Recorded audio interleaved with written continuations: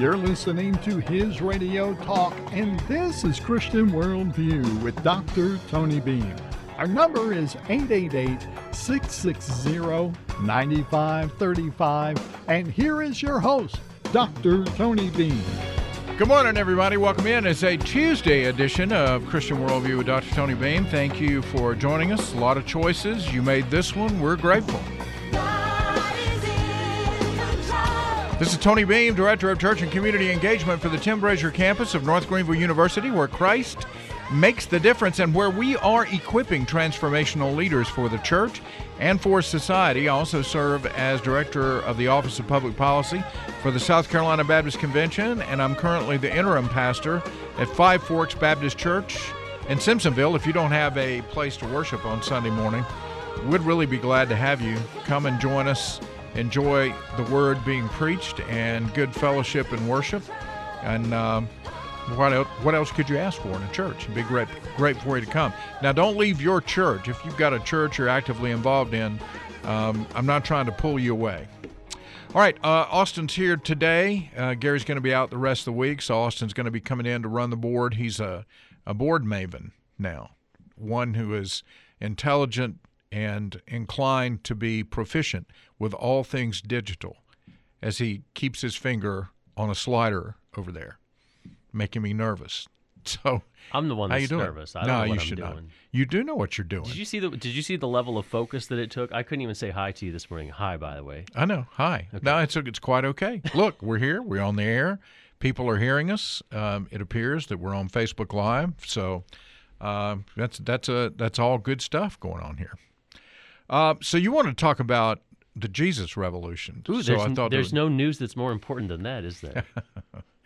Well, actually, there isn't, because when we're talking about the Jesus Revolution, we're talking about revival and renewal. We're talking about something that was a remarkable move of God that took place in the late 60s and early 70s, and we long to see that happen again. There's some sparks of that happening around the country. And, you have Asbury, you have Samford is experiencing some revival, other places that this is beginning to break out, and it's our only hope.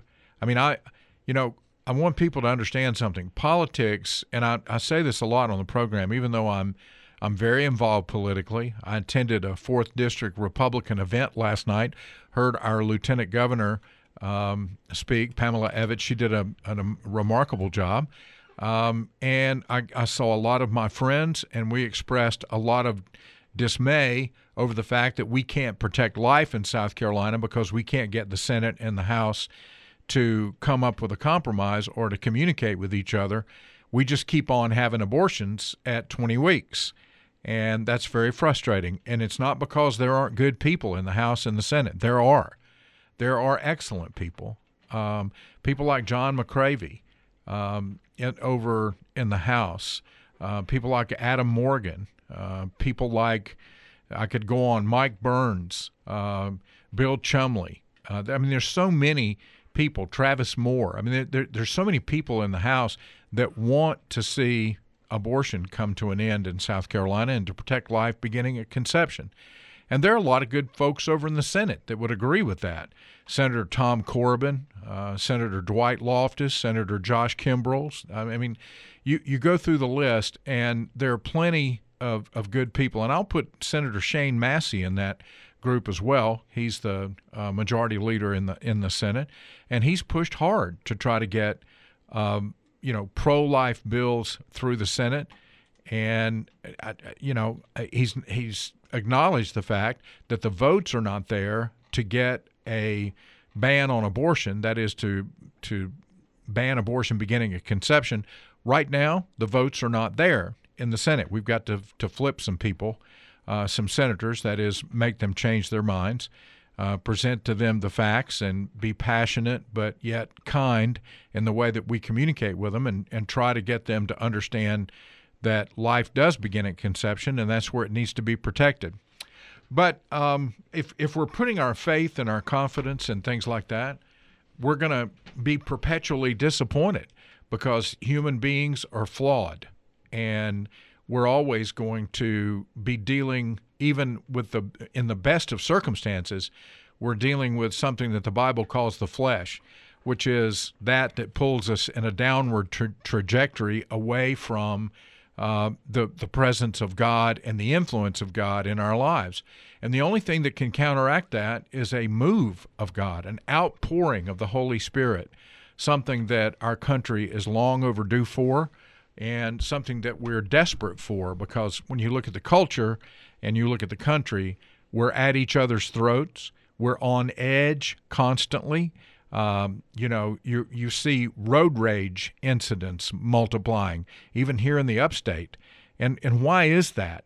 Because everybody's mad. Everybody's on edge. Everybody's concerned. We feel like that the glue that holds culture together and gives us some kind of common denominator has somehow disappeared, and we're all just floundering out here. And I don't know of a political solution to that. So what was the exact timestamp on the Jesus Revolution in terms of just the movie? And there's a reason that I'm asking that. It's exactly relevant to what you're talking about right now. Well, the movie took place, the movie is about events that took place, and I can't give you the date and the year.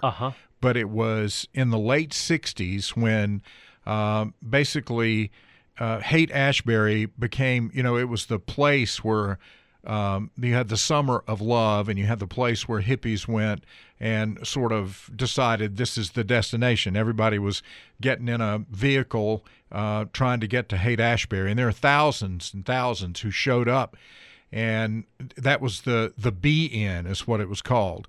And so there was a lot of drugs. There was a lot of fear began to foment because there were people getting sick. You can't just sit around, have a multitude of sex partners and do drugs and not have consequences attached to that. And don't forget about the music. And so, because the music was a big part of the whole culture, wasn't it, of the hippie culture? Yeah, but I don't think the music had anything to do with in terms of the parts that were hurting people were not the sitar music or the guitars. Okay. I don't equate things like that with the behavior that they were in. Is that right? Because I'd love you just to describe what is a hippie, because what is a hippie comes with the music is a reflection of what they embraced. It didn't cause them to embrace it. Okay. The music grew out of the movement. Uh-huh. So it was an expression of ideas that they already had. And there were people, and that's why Christians were so skeptical of that music. When that music was brought into the church, then, and that style, and that, here you get these people that look like hippies. They got long hair, they got bell bottoms, they got paisleys, they got guitars. And look at these ragged disciples. They walked around barefoot. They were fishermen. They were common people. They looked like the rest of the culture, though. These hippies, they were something else. I don't think so. No? I don't think that I don't think Peter, James, and John necessarily were mirrors of the culture around them. I think that they would have stood out. Jesus stood out. John the Baptist stood out in his appearance and the way that he lived. And I suspect and John the Baptist got kind of hard-checked for his weird appearance. That was what stood out to people about it. It was this dude, this weirdo out in the wilderness, yelling and but I don't think anybody would argue that John the Baptist's appearance nullified the effect of his message or the depth of his passion. We don't go around and go, oh, look at that guy. He's got long hair. He can't possibly believe in Jesus. Well, if you do, then something's wrong with you. There's not something wrong with them, okay? Because so what? People grew their hair long and wore clothes that were not the norm of the day. That's not what sets the standard for what a person is on the inside.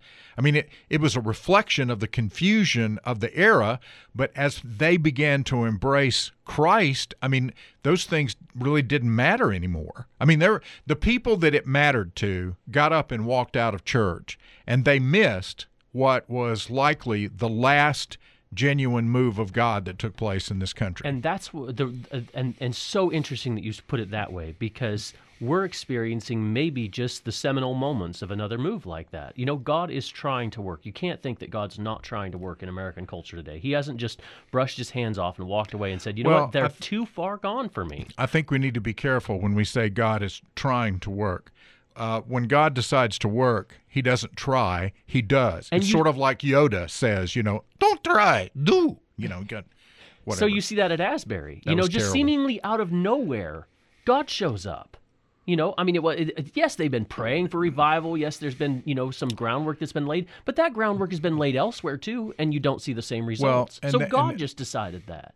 Exactly. And, when he shows up, this is an old thing that I used to say that makes some people uncomfortable, but when he shows up, he shows out. In other words, when God becomes or manifest himself in the power of the Holy Spirit to a group of people, those people's lives are changed. That's what happened in the Jesus movement. And so when that happens, you have people, the stodgy old people who are used to doing Christianity a certain way, look at these people and say, okay, so hang up your drugs, hang up your sex, your immoral culture, hang up your music, hang up your hippie. No. Forget. Cut your hair, the music shave off that beard, the music get a job. Music is mathematical formulas that have notes that move to a certain rhythm. I mean, Bill Gothard was wrong, okay? I'm just going to say it.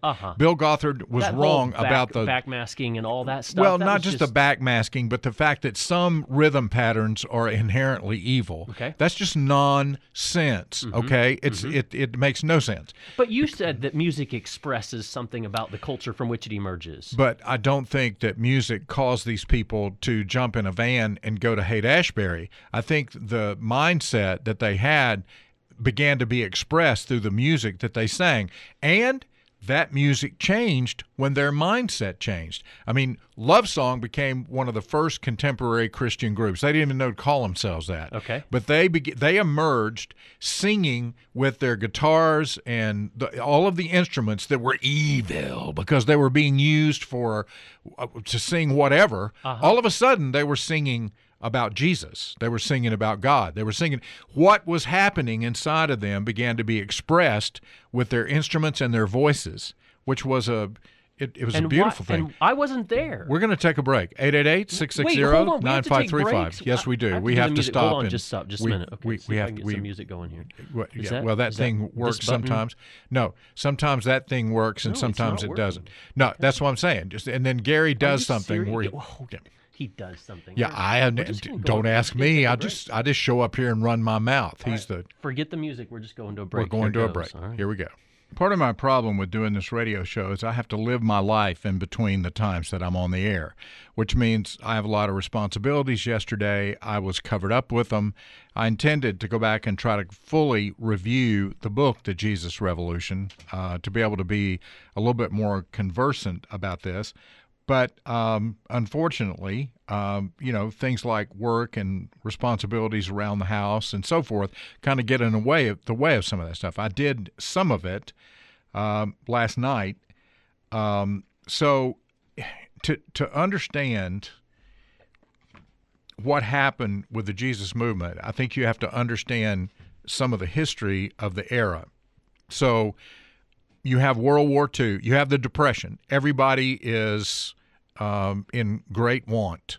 You have 24% of the country is out of work. I mean, we can't imagine that kind of unemployment where people just become drifters because they can't find work. They're living in their cars if they have them, or they're living on the street or living in Hooverville or living wherever they can pitch a tent and have food. So, it was a desperate era. Then you go through the horrors of World War II. I mean, World War II just stunned the senses at the amount of death and destruction that was possible because of the war. And the United States and its allies won the war, and we uncovered one of the most horrific events in human history, the Holocaust, the fact that an entire race, an entire group of people were. There was a group trying to exterminate them. I mean, it shocked the senses. And then you had, at the end of World War II, of course, the dropping of 2 atomic bombs that ushered us into the atomic age. Well, as you had all these soldiers coming home from World War II, they came home on the GI Bill, and a lot of them went to college, and they were able to get good jobs, and you had the rise and explosion of the middle class, where people in the 1950s, you had this picture of Ozzie and Harriet. I mean, you had a mom who stayed at home, who cooked, who looked after the family. You had a dad who went to work. They had a car. They had a TV, a black and white TV. They would come in at the end of the day, have meatloaf dinners. I mean, something other than meatloaf could be, but I mean, that was kind of standard fare. And then they would all go sit around the TV, and everybody in the country was watching the same television programs. And television programs in the 1950s reinforced the idea of America as a good country.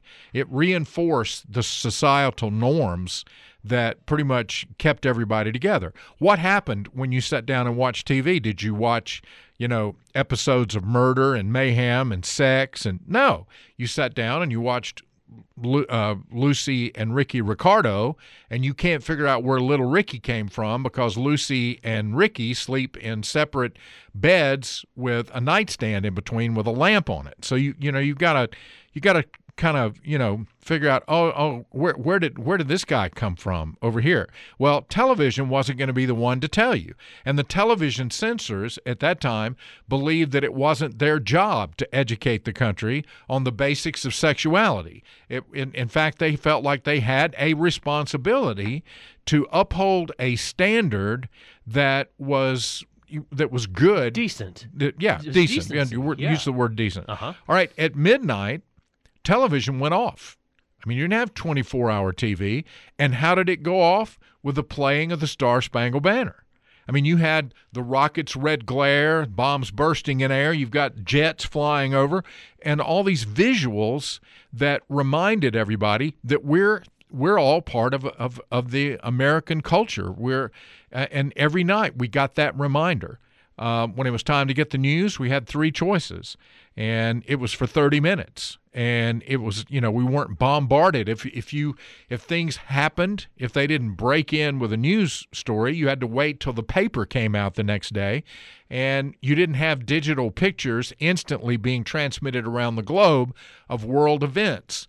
So people had a very, sheltered, if you want to put it that way, life. Now, the problem with the 1950s is that it was mostly white, and African Americans were referred to as Negroes, and they were considered second-class citizens. And all of the nostalgia that we can go back and think about from the 1950s, there were a lot of bad things that were part of our society that we just took for granted. And treating African Americans in that way is one of those very bad things. So here's a quote from the book The Jesus Revolution, which I thought was pretty good.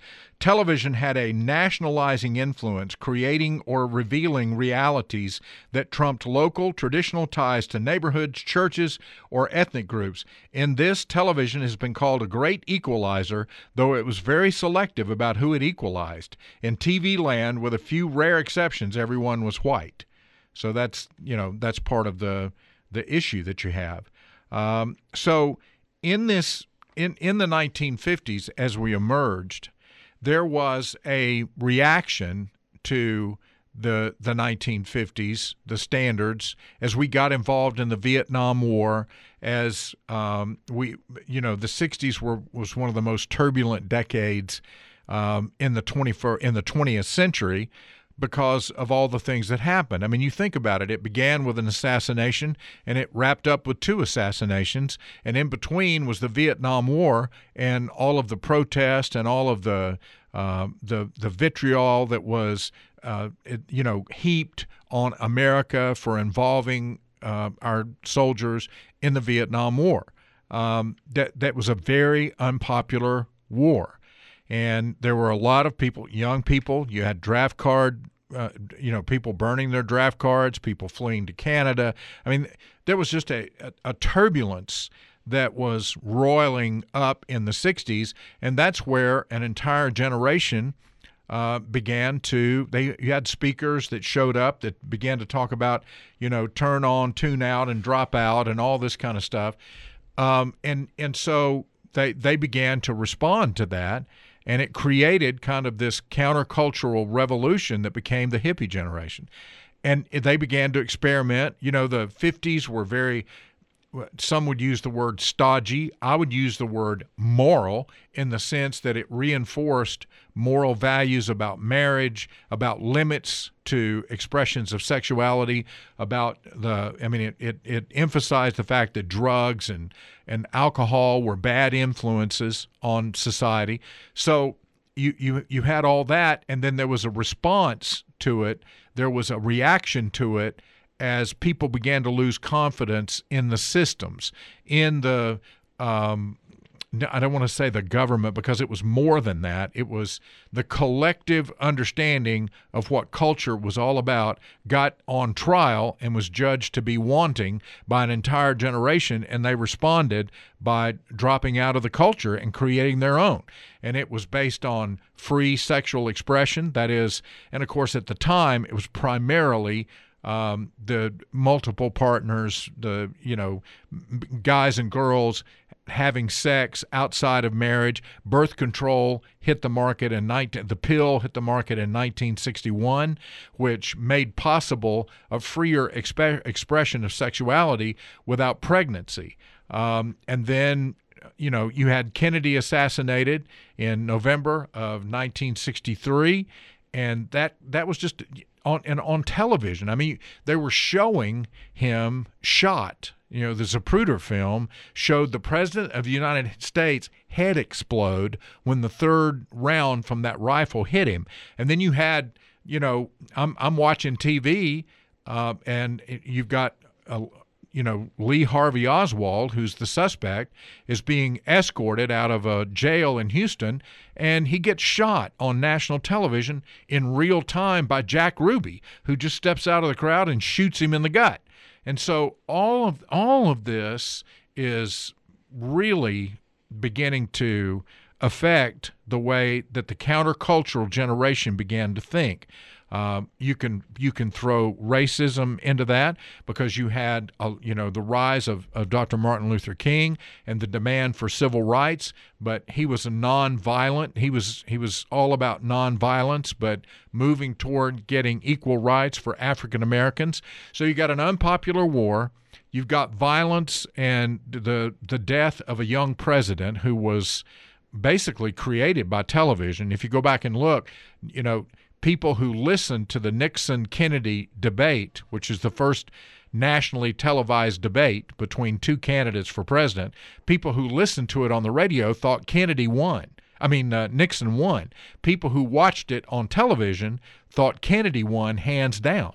And it was because of the optics. Nixon refused makeup. He had a 5 o'clock shadow. He just looked out of place. And then you've got John F. Kennedy, who's young and dashing and charming and articulate, and he basically won the White House in a very close race in that presidential debate. And so you have the contrast, and when he was assassinated, it just put a dagger through the heart of a lot of young people that felt like things were completely out of control and they had to change the system. And so that began the drugs, the sex, the going to San Francisco, the summer of love, all of that. And that kind of culminated. And the music and the politics. And the only reason that I keep coming back to that is because that Christians who interacted with the hippies held them very much at arm's length. And it wasn't only the sex and drugs that they were holding at arm's length, because as you've mentioned, when a hippie gets saved, the sex and the drugs falls off pretty quickly. But the music persisted, and that commune mentality and the politics persisted after, because they were you think about the Jesus Revolution, the people who were getting saved in those churches were still anti-war protesters. They were still against the Vietnam War. Not en masse. Is that right? I mean, you don't. That's a there was a mixed bag of how people responded after the Jesus movement took hold to things like the Vietnam War. But to say that they were war protesters, look, a good portion of the country that never experienced the hippie movement were war protesters. I mean, they didn't think that the Vietnam War was right. Some of them believed that before they got saved. Some of them believed that after they got saved. Some of them changed their mind about it. That had nothing to do with the gospel or the reality of the. No, it had. Church? Well, it didn't. As far as the church is concerned, the church was dead wrong if it treated people differently because they didn't agree about their stand on the war. I mean, the stand on the war is not going to determine an eternity for these people. It's not, the change that comes when Christ changes a person's life. If we are so limited in our sight that we can't celebrate that apart from political differences, then we're the ones that are wrong. I mean, I believe, I know that this is a crazy thing to say in our culture today, but I know Democrats who are following Jesus.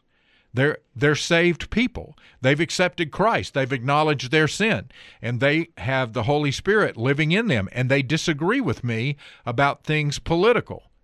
Now, most of them are pro-life because that's kind of a foundational belief when it comes to Christianity, but on a lot of other things, we would probably disagree. But that's not going to cause me to go, well, I'm going to judge that they're not a Christian because they disagree with me on political issues. So if it or how wasn't to the accomplish politics, things. and I know we got to go to a break, if it wasn't the politics, then was it the music? Because the music resulted in a 30 or 40-year war in the church. Yeah, but the music that came out of the Jesus movement was a beautiful thing. It was a good thing. It was not. It's not the Beatles didn't come out of the Jesus movement. The Beatles preceded the Jesus movement. So did the Rolling Stones. So did rock and roll music. So did Elvis Presley. All the Jesus movement did was take the style and baptize it. And well, if it's more than that. It's not just is it really? Yes, because they created music out of a heart that had been changed that was beautiful. I mean, look at Godspell. I mean, who can sit at the beginning of that musical and hear John the Baptist coming in singing that beautiful "Prepare ye the name the way the name of the Lord." I think is the way that it's stated. It was a beautiful expression musically of what had happened in people's lives. I mean, you look at contemporary Christian music. There's so many good things there. I mean, I'm not going to tell you every contemporary Christian song moves me to tears, but a lot of them are. I mean, I can't hear the first three notes of "Do It Again" by Elevation Worship without getting emotional. I mean, walking around these walls, I thought by now they'd fall, but you have never failed me yet. What an expression of what God has done in an individual life. But we don't need that because there's already a hymn that says that better. No, I'm just teasing you. We're having a long discussion here about the Jesus Revolution, about the movie and the book. And let me just tell you, since I didn't really say much about it yesterday in anticipation of this, you need to go see the movie. The movie's a great movie. It's extremely well done. I was telling my daughter last night, I said, a lot of times when I go to see, quote, Christian movies, there's a moment where I'm sitting there thinking not about the characters on the screen, but about the fact that the people that are playing them probably came out of somebody's church. And they're just, I mean, they learn the lines, but the moment you begin to think about the person playing the character and you're not paying attention to the character they're playing, then that's an indication that the movie's lost you somewhere along the way. And that happens it seems to me, in Christian movies. This movie, I was caught up in the characters from the beginning to end. And there are three major characters in the movie. There's Greg Laurie, who meets his wife, Kathy, and Kathy's sister almost dies from an overdose, and in that moment, Kathy decides that the hippie movement is going to be over for her, and she begins to go to these Bible studies that Chuck Smith began, and along with Lonnie Frisbee.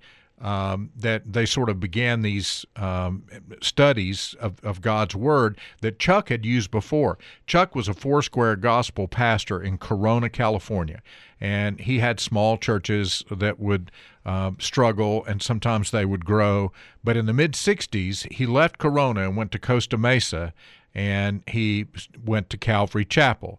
And one day, as Calvary Chapel had grown some because of his preaching and his passion, he looked out and realized that he knew the names of everybody in the congregation and that they all knew each other. And he realized this was never going to be a church that was going to grow and reach lost people unless they got outside that rubric. So he and his wife began to have Bible studies in their home extemporaneously from the church, and those Bible studies are what began to grow and explode. And then the people that came to the Bible studies started coming to the church, Calvary Chapel. And at first, they were very much like the people who were at Calvary Chapel, but later on, when Chuck Smith met Lonnie Frisbee, and he began to have a heart for the people that were the beginnings of the Jesus movement, these young people that were confused and all these had all these experiences and had been on drugs and had tried sex and tried to fill their lives with everything other than the gospel. When he began to reach them and they came to his church, that's when some of the tension began to start. And Lonnie says in there, he says, "Don't you get it? The hippie movement, that's a search for God." Yeah. Like that whole thing is a search for God. Well, sure. Don't you realize that? We're in a search for God today.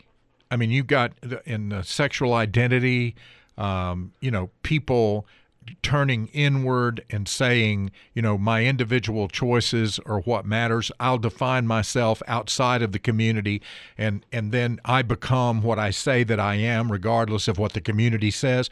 All of that is a desire to know the infinite and to know God. And that's what was happening with all these people that went to Haight-Ashbury. They were looking for something. What they saw in the culture convinced them that it wasn't real. They were disillusioned. Yes. And who wouldn't be? I mean, in the 1960s, are you kidding? Like I said, it started with an assassination and ended with an assassination. And really, as you move toward the end of the 60s, when the drugs began to wear off and that began to be, not the answer, you had the assassination of Martin Luther King Jr. 3 months later, approximately 4 months later, you had Bobby Kennedy assassinated. You had the riots at the 1968 Democrat Convention. It just seemed the fabric of everything was coming apart. And then in 1969, you had Woodstock.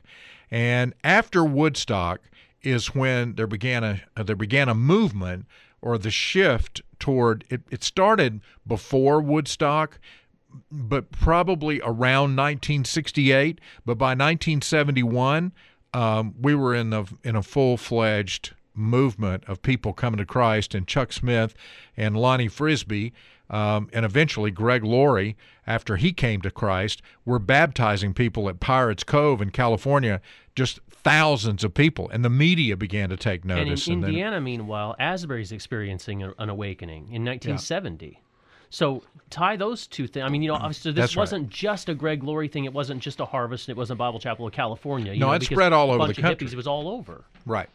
And then, and just like in everything, I mean, people are, there are people who are susceptible to the temptations and the destruction that comes, even as they're being used by God.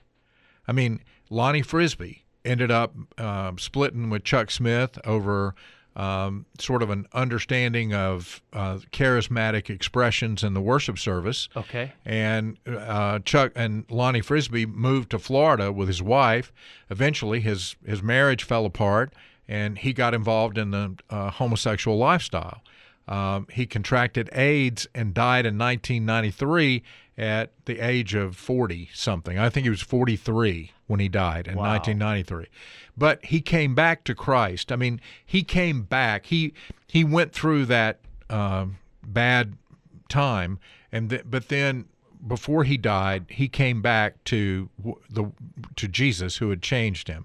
But I mean, it put in a lot of people's mind, it put a taint on the Jesus movement. And how could it not?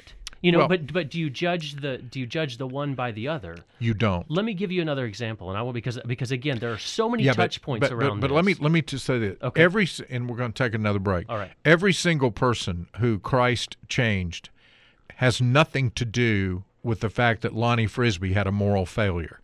I mean, that would be like saying everybody that got saved under anybody's ministry that had a moral failure is now subject to question. For sure. No, the work of God is independent in every person's life. It's not connected to the messenger. I mean, if God can work and move even if the messenger is not a very good messenger.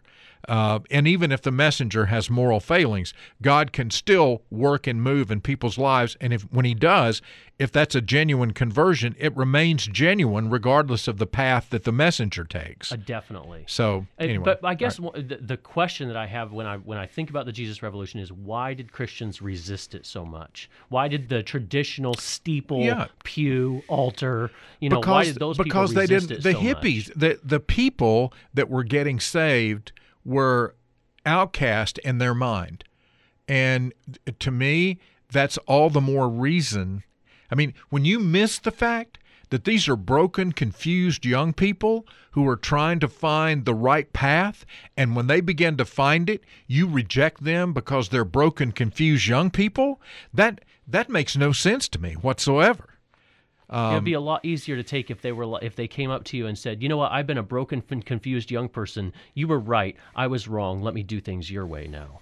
Yeah, but that's not how it happened. That's not how. And it's not how it happens. All right, so let's go forward a little bit. We talked about Lonnie Frisbee, Chuck Smith, and the Calvary Chapel movement. Lonnie Frisbee eventually helped to found the Vineyard movement, and it became a worldwide movement. And same thing with Calvary Chapel with Chuck Smith.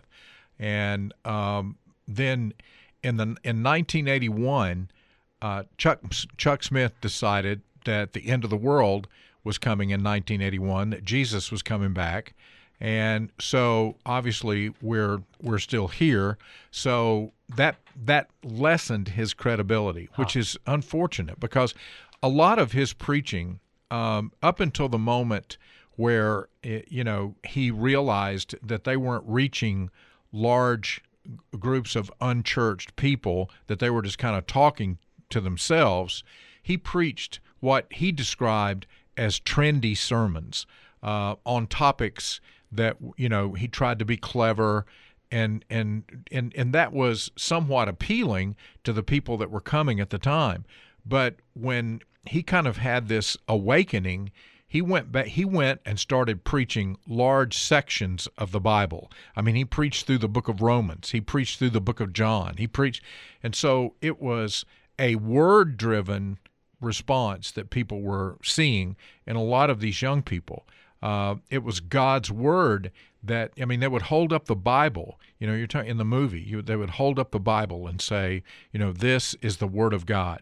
Chuck Smith, before he would preach, or Lonnie Frisbee, before they would hold up the Bible and say, this is the word of God. And all the people would hold their Bibles up, and agree. So it became a very word-driven movement. You had asked me while we were in the break to talk about the three, or to talk about my favorite moment in the movie, and I'd have to go with three. I think one of them is Greg Laurie's conversion. I mean, it's a very dramatic thing, and Lonnie Frisbee shares the gospel with him, and he prays to receive Jesus standing in the water. Getting ready to be baptized. Now? Yeah, I don't know if I'm ready. Well, are you ready right now? It's just really good. Yeah.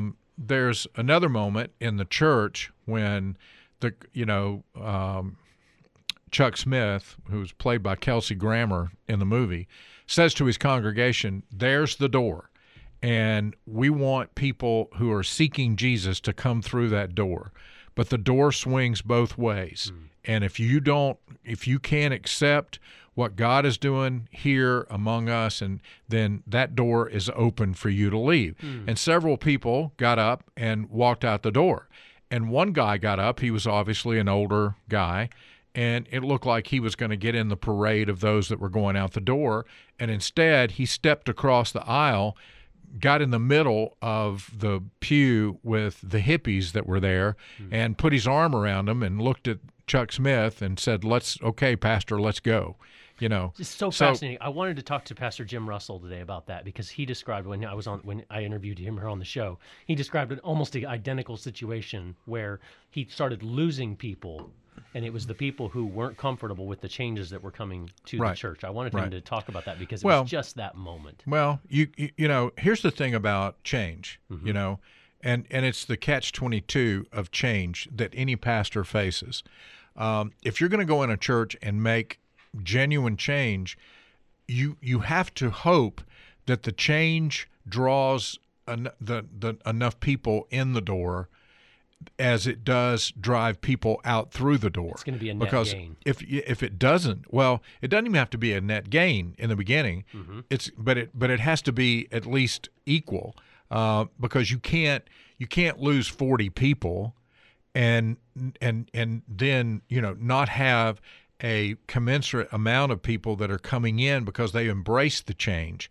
I mean, if everybody had walked out, you know, Chuck Smith would have been in trouble, because you know, they were the elders, so to speak, in the church were right. They were the tithers. They were the ones that were keeping the church financially afloat. It wasn't these hippies that were coming to Jesus who didn't really have anything. Right. So right.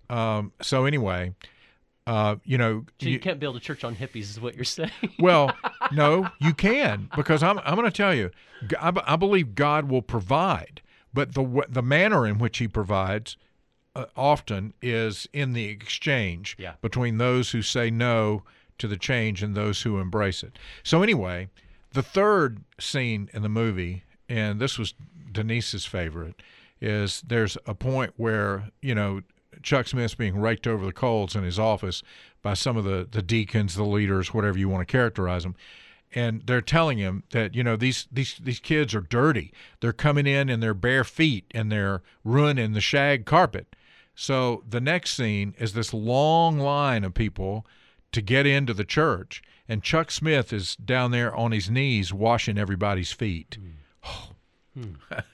I can't even talk about that without it, because, you know, that was such a beautiful thing, because that, in essence, is the gospel. I mean, we demonstrate a willingness to wash each other's feet, and we understand the value of people, not because of the way they dress or how they look or whether they wear shoes or whether they have clean feet or dirty feet. We value a person because they're created in the image of God. Christ died for them, and when they come to know Jesus, then their lives are changed, and for eternity. I mean, look at Greg Laurie.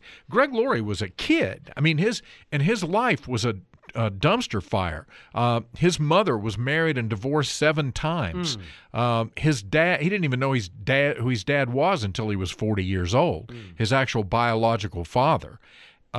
And they moved around all the time. His life was just no foundation. All this picture from the 50s that we described about the mom and the dad comes home and they have meatloaf, and then they watch television he had no concept of any of that because it wasn't his experience.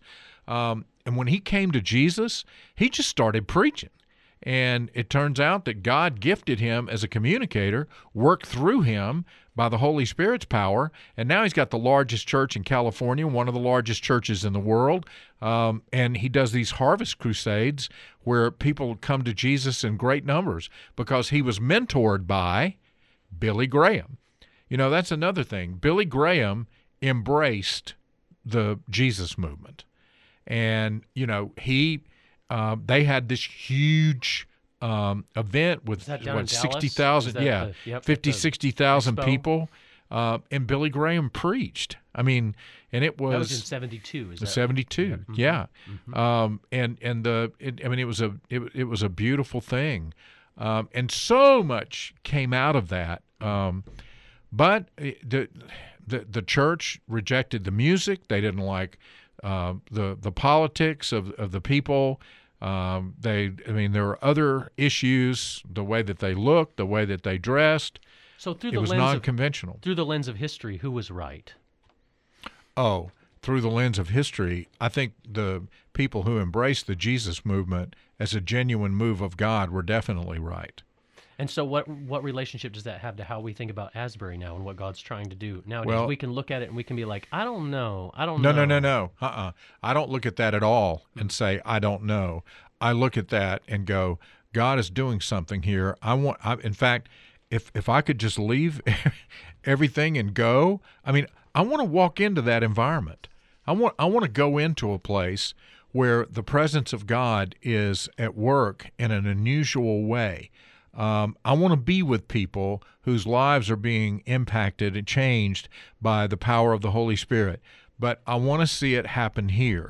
I don't want to go get it. I want God to do it here. You can't go get it and bring it back. It has to be God doing it here. All right, we got news coming up next, and we'll be back.